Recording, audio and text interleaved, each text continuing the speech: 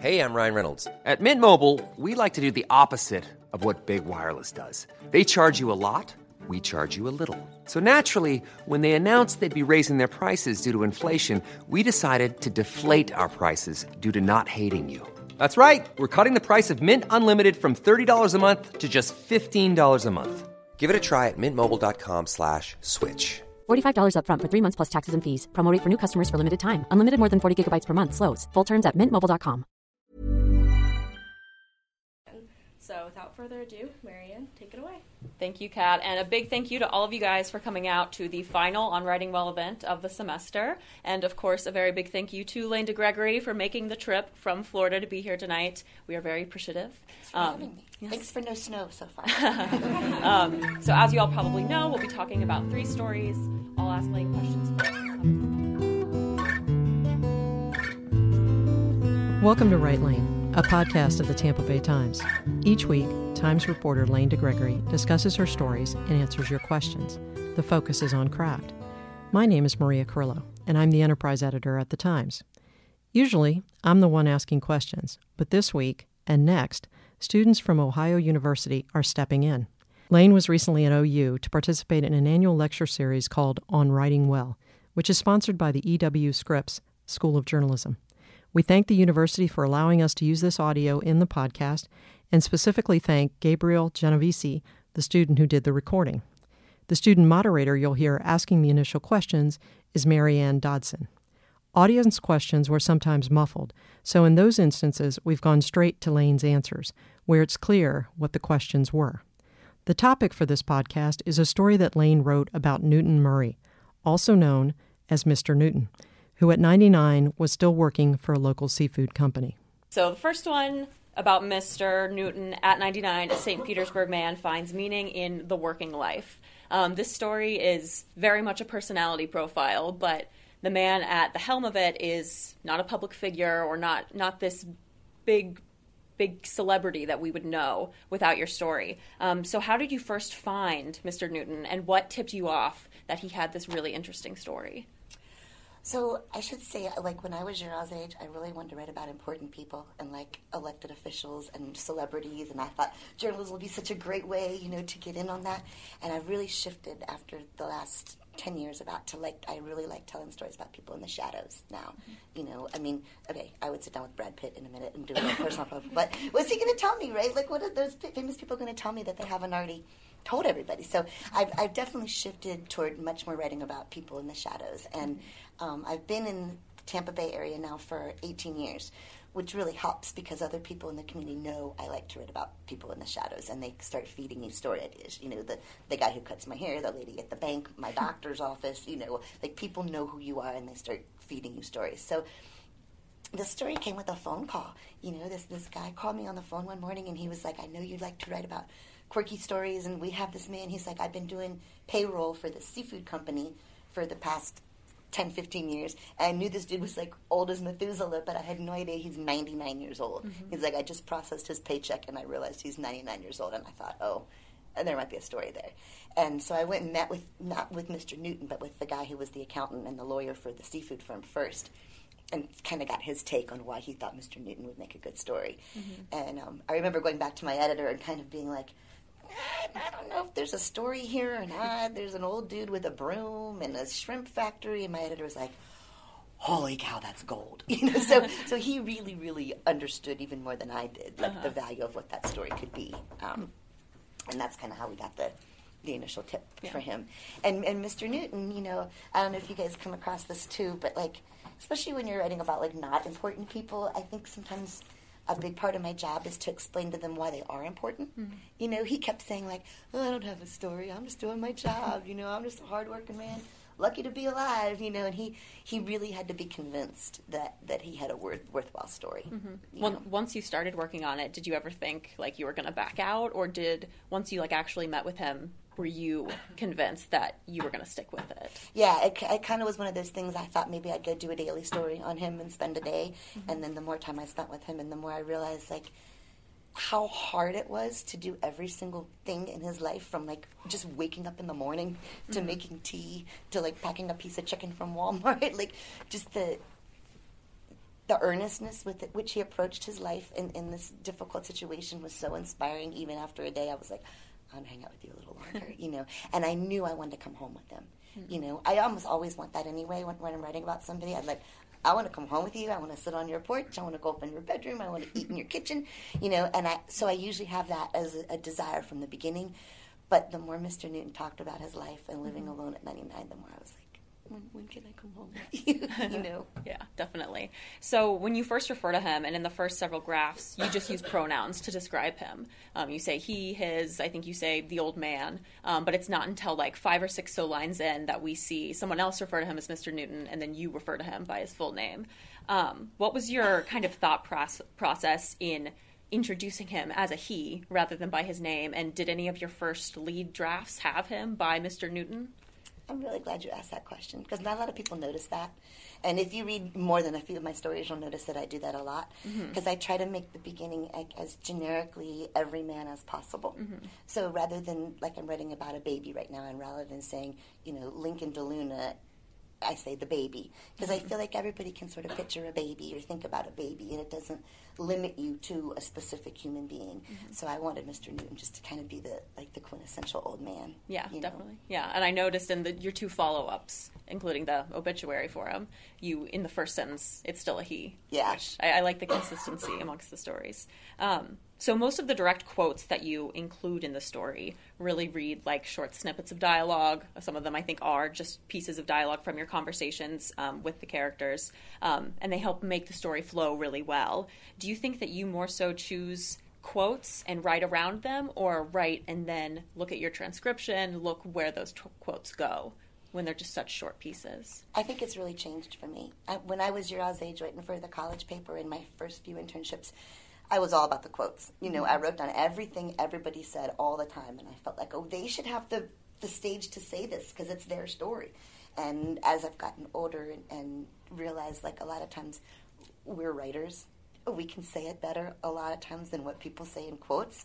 And so when you turn your story over to be primarily quotes, a lot of times you lose yourself or you lose control over the story in a bit. This story was easy to make that decision about because Mr. Newton, he couldn't hear very well. Like, I had to, like, shout in his ear to get him to hear me. He didn't speak English very well. He was uncomfortable with the language. And he was so humble that almost everything I asked him, he was just like, oh, aren't you a darling lady? Oh, that was a darling question. You know? And it wasn't like I was getting a whole bunch of depth from him. You know, it wasn't like I could sit down and have this, like, long, deep conversation. So a lot of it was observed, you know. A lot of it was talking to the people around him. When I finally got his stepdaughter, I was like, okay, I got someone who can, like, speak to who this guy is.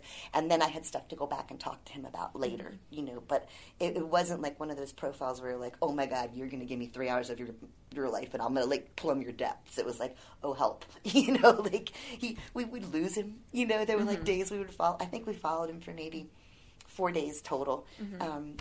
And a couple of days, you know, we'd be like, where's Mr. Newton? Like, I don't know where Mr. Newton is. And, like, one time he fell asleep in the toilet, and we couldn't find him. And we're like, is he okay? You know, and other times he'd just, like, disappear in the back and, like, fall asleep on his broom. And so it was a lot of, like, tracking him down, you know. Yeah. And then the really good intimate stuff I got with him was when I finally went home, which is almost always the case when you get to that person's home, the space where they live, you know. And I remember seeing what became the ending, this little list of things to do on the back of the door, and I was like, oh, now I'm in the inner circle. You know, now I'm in Mr. Newton's world. You know? Yeah, definitely. So was he pretty open and receptive to talking with you? He was so humble, you know. It took a lot to convince him, and then I had to kind of get the other guys at the seafood shop to be like, come on, Mr. Newton, you're a good story, talk to her, you know, like talking him into it. Just that, and not that he didn't want to talk to me, but he just didn't feel like he was worth all this attention, if that makes sense. And did you get his response after the story? Yes, his church did a giant celebration for him after the story, so I got to go see part of that, which was super cool. That's very He was also camera shy, you know, so the photographer had a lot of, like, don't pay attention to me. He'd be like, you're still here, like, you know. Was on the front end of, like, the first time you met with him, was he always willing to speak with you to some extent? Yeah, he just, I mean, and I run into this a lot, like, if you're doing a story a one-time sit-down, I'm going to grab everything I want out of you and then be done, people get that. Right. But when I'm like, I want to come back tomorrow and the next day, and I want to ride with you on the bus, and then I want to be at home on Sunday morning when you're getting ready for church, and he's kind of like, oh, that's a lot, you know. Yeah. I never go in at the beginning and be like, I'm going to need to spend 5 days with you, because then people are like, Right. you know, so it's like a little bit at a time. Definitely. So there are a lot of details in this story, and I liked in particular the recurring mention of the fried chicken throughout, because it was kind of like in the beginning, middle, and end. So I felt like it kind of always shifted or indicated a shift. When you're with him and just with your subjects in general, and they do things like that, do you register that at the time as something like, oh, I want to include that? Or is it something you more think about in the aftermath? I think both, maybe. I'm kind of always looking for those rituals, you know, those recurring moments that might mean something and might not. Like, I knew the first time I saw him go to work, and he unwrapped his little watch, and it's from Walmart, but he's going to protect it in 4 layers of paper towels, and he unwrapped his chicken, and it was just so methodical and purposeful. And then when I went the next day and I realized he did the exact same thing every day, I think that's when I started thinking, like, oh, I wrote it down the first time. You know, I always write everything down, because you don't know what you're going to need or not need sometimes until you start writing. You know, but then when I saw him going through that same routine again and again, and I was like, oh, this is worth putting in, because it illuminates who he is. You know? Yeah, definitely. And do you ever have any details that you think, kind of when you're there, you think that that'll matter, but then you end up just kind of dropping it out? Yeah. Was there anything with this story that you didn't include that you felt like maybe you would have? I had a lot more about his kids, about him as a dad, and these 2 boys he'd taken in as like a godfather to them. and I wanted to write a lot more about him as a father, and I ended up realizing like that wasn't what it was about. You know, so I did a lot of reporting about his family that didn't make it into that story. Yeah, definitely. Because then it became like Hey, I'm Ryan Reynolds. At Mint Mobile, we like to do the opposite of what Big Wireless does. They charge you a lot, we charge you a little. So naturally, when they announced they'd be raising their prices due to inflation, we decided to deflate our prices due to not hating you. That's right. We're cutting the price of Mint Unlimited from $30 a month to just $15 a month. Give it a try at mintmobile.com/switch. $45 up front for 3 months plus taxes and fees. Promo rate for new customers for limited time. Unlimited more than 40 gigabytes per month. Slows full terms at mintmobile.com. He said at one point in time, well, this is my family. You know, like the people at the shrimp factory. You know, and when he said that, it sort of gave me permission to go, oh, that's what this story is about. It's about his working life. You know, it's not necessarily about his family. And once you started to actually write, how long did that process take? Because this is a shorter story. So I probably spent maybe a week altogether reporting it, between hanging out with him and riding the bus with him and going home with him. And then I probably spent 2 days writing the first draft. And then my editor worked with me and we redid it. Like, I mean, I had a great editor. I still do, but a different one now. And I think, I don't know how much you guys work with your editors or your professors on stuff, but for me, if I can spend 15, 20 minutes with my professor or my editor talking about the story before I start to write it, I can save 2 hours in the writing process, if not more, you know, because I want to have that conversation. Like, we had the conversation when I first met him, and my editor was, like, pumping me up with sunshine, like, this is going to be the best story, you know, like, he was so excited about it, that helped me get excited about it. And then I had another conversation with him after we had done most of the reporting. So before I started writing. And then we knew we were on the same page, like, where's it going to start? Where's it going to end? And he always makes me pick, like, a one-word theme. You know, what is this about? And so that helps a lot when I sit down to write, because then anything that doesn't fit that theme, you can just leave on the cutting room floor. You know? I feel like there are a lot of things in this story that are really, like, lead-worthy. Like, I feel like you could have gone a lot of directions in terms of opening the story. Did you always know that you wanted to open it the way that you did, and with him waking up and with that quote? Or how many kind of lead drafts did you have? Yeah, I typically do 4 or 5 different beginnings until I figure out where I want to start. But that day in the life is, like, always the most productive throwback. You know, if you can't find a chronology for a story, like, wake up in the morning, go to bed in the evening, that's usually pretty good payoff, you know. But I didn't know what his morning looked like until I went over there one morning when he was waking up. And then I was like, okay, this is going to be where it starts. I thought I might start with him showing up to Bama Seafood, you know, pulling out his broom or whatever. But when I was able to back it up and watch what it took even to get to that point, I was like, oh, no, we got to. Yeah. So did you get there before he woke up? I asked him what time he got up, and he didn't want me to be there. Like, sometimes people let you spend the night, which is always a little bit weird, you know. But I just said, can I come right when you wake up? You know, he goes, well, I always set the alarm for, I think, 3:45. And I was like, all right, I'll be there at 346, you know, whatever it was. Like, he left the door open for me. I do remember that. Oh, nice. He was like, very sweet. I wanted him in his routine. I didn't want him waiting for me. You know what I mean? Definitely. Cool. All right, we are now going to shift into audience questions. So, reminder, keep the questions about the writing and about the stories themselves. Nothing personal, political. You can talk to her about that after if you want. Okay, I just want to clear something up real quick. You got there at 346, 345? Damn. We were talking about it because Justice and I were talking about dinner. No. That's not my actual question. My actual question is... Was that a bet? Not officially. But, I'm trying to ask my question, okay? When you talk about him needing to be convinced, I know you said you talked a little bit to his fellow employees and tried to get them to convince, but when you're talking to him about it, how did you try to convince him that he had a story? I said, you're so beloved here, and everybody feels like you're such a part of this institution, and I've never met a 99-year-old man who still goes to work every day, and I just think you'd be an inspiration, you know. I always try to make a pitch to the people I'm writing about, like, what's in it for them? You know, why should I do this? I know why I want to tell the story, but what's in it for you? And it was trying to convince him that, like, maybe you'd inspire some other people who think their lives are hard or think, you know, that they can't get up in the morning to do something like that. And, okay, darling, oh, that would be lovely. You know, he kind of went along with it. I should also say, like, the 3:45 in the morning thing, this is a hard part, too. Like, one of the things about my job I hate the most is that I want to be intimate in these people's lives, but I can't change them or influence them, you know? Mm-hmm. And so he wanted me to drive him to work. And I don't care. He lived really near to me. I would more than happily give him a ride to work. And the first day we went to the seafood factory to go home with him, it was pouring rain, like Florida summertime, like horrible deluge. And I was like, I gotta drive this poor old man home. You know, I can't make him walk like 6 blocks to the bus stop and when I have my little car right here. So I screwed up my own reporting on that first day and drove him home. And I was like, I'll be back in the morning. I said, but tomorrow I want to ride the bus with you. You know, tomorrow I can't drive you. Mm-hmm. And I felt terrible. Like, it's hard to explain that to somebody, you know.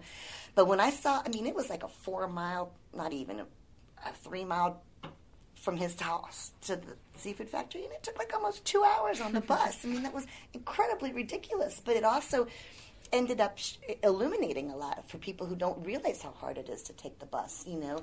And I think I put in the story how much he spent, $35 a month on a bus pass, which equaled 7 hours of sweeping or something. Well, the county bus people changed their policy after the story came out and made everybody over 55 ride the bus for free. So that was like an incredible, like, I wasn't trying to like change the world, but they read this thing in there and were like, dude, that sucks. That's unfair. These old people, let's fix that, you know. So that was a bonus of riding the bus. Definitely. What was your observation process like? I mean, did you really just watch this guy like sweep a parking lot for 8 hours for a full day, a couple days? Yes. Yes, we did. And it was hot as bejesus. And he's like wearing a jumpsuit. It's 100 degrees out. And I mean, this is how he swept. I mean, it was like the photographer were like, oh my God, we have to stay all 8 hours. Like, so yeah, no, it's a tedious observational process. But I have a hard time being the fly on the wall. Like, I know some reporters who are really good at just like blending into a room and disappearing. And I'm always like, Lane, shut up, and just watch this is happening, you know. So there was a lot of that going on. I wanted to ask, what was the theme of the story? Oh, the theme was work, like identity through your work. Like, that doesn't sound very eloquent, but yeah, it was like the value of work, I guess, kind of like. Ben, did you? So, like, whenever you were observing this guy, like, what were you looking for exactly? Like, what was like something that he did when you were like it clicked in your mind, like, oh, I'm gonna write this down. This is something interesting. Was it just like things out of the ordinary, or was it the ordinary that you? It was the ordinary and the elderly. You know, how hard is this for an old guy to do this? But my aha moment when I was like, okay, I love this man and this story was when he took me to his little broom closet, like back in the boiler room, you know, and it was his little fiefdom. I mean, it was I don't know, it was a room as big as from there to the trash can, but he had his little stool and his little refrigerator, and he wrapped up his watch and his chicken and his white bread, and it was like he had his little fiefdom in the back of this boiler room in the back of the seafood factory, you know, and I felt like I'd been sort of led into this inner sanctum in a weird way where I kind of got what it was that he was doing. Your writing is so visual, and so I'm interested in, and your process is so much like how a photojournalist approaches story. Can you speak to how you work with photography and how you begin to introduce a photographer to make pictures of Mr. Newton?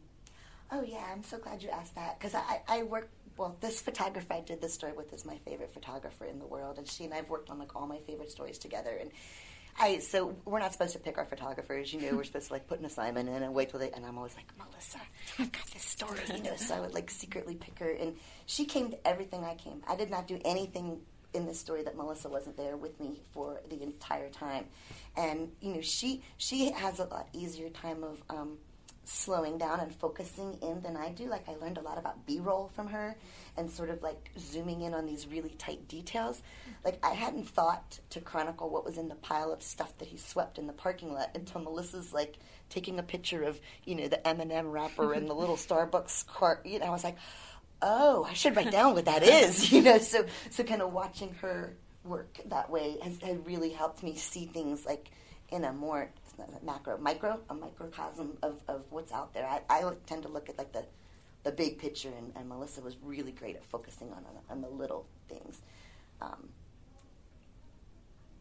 Plus, it helped to have someone go like, "Is he alive in there? Like, can you knock on the bathroom door? No, you knock on the bathroom door." Like, just to have a partner, you know, to go through that with is super helpful. Mm-hmm.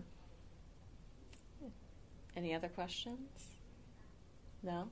Okay, so we're going to move on to The Long Fall of Phoebe Johnchuk. Can I say one thing really quick? Yes. Just because you guys are all like college-age students and you're all my kids are the same age as you guys, and I'll feel bad if I don't say this.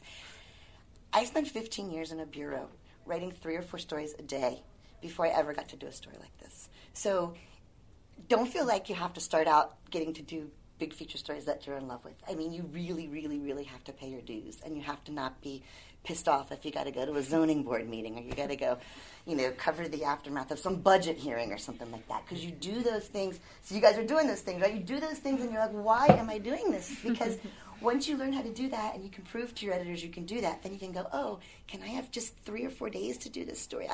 My first 10 years of my job, I wrote 3 stories a day for like little crappy papers. And it's definitely, I just want to say that as like a way to say, it's important to do those things, you know, and I don't think I could have written Mr. Newton if I hadn't done all those. So, sorry, that was my mom pitch. That's very inspiring. Okay, if you have a question for Lane about any of her stories or would like to suggest a podcast topic, please email it to writelane@tampabay.com. That's WRITELANE@tampabay.com. And join us next week on Wednesday morning for the next episode. This podcast was produced by Denise Keenan. Music was composed and performed by Dan DeGregory.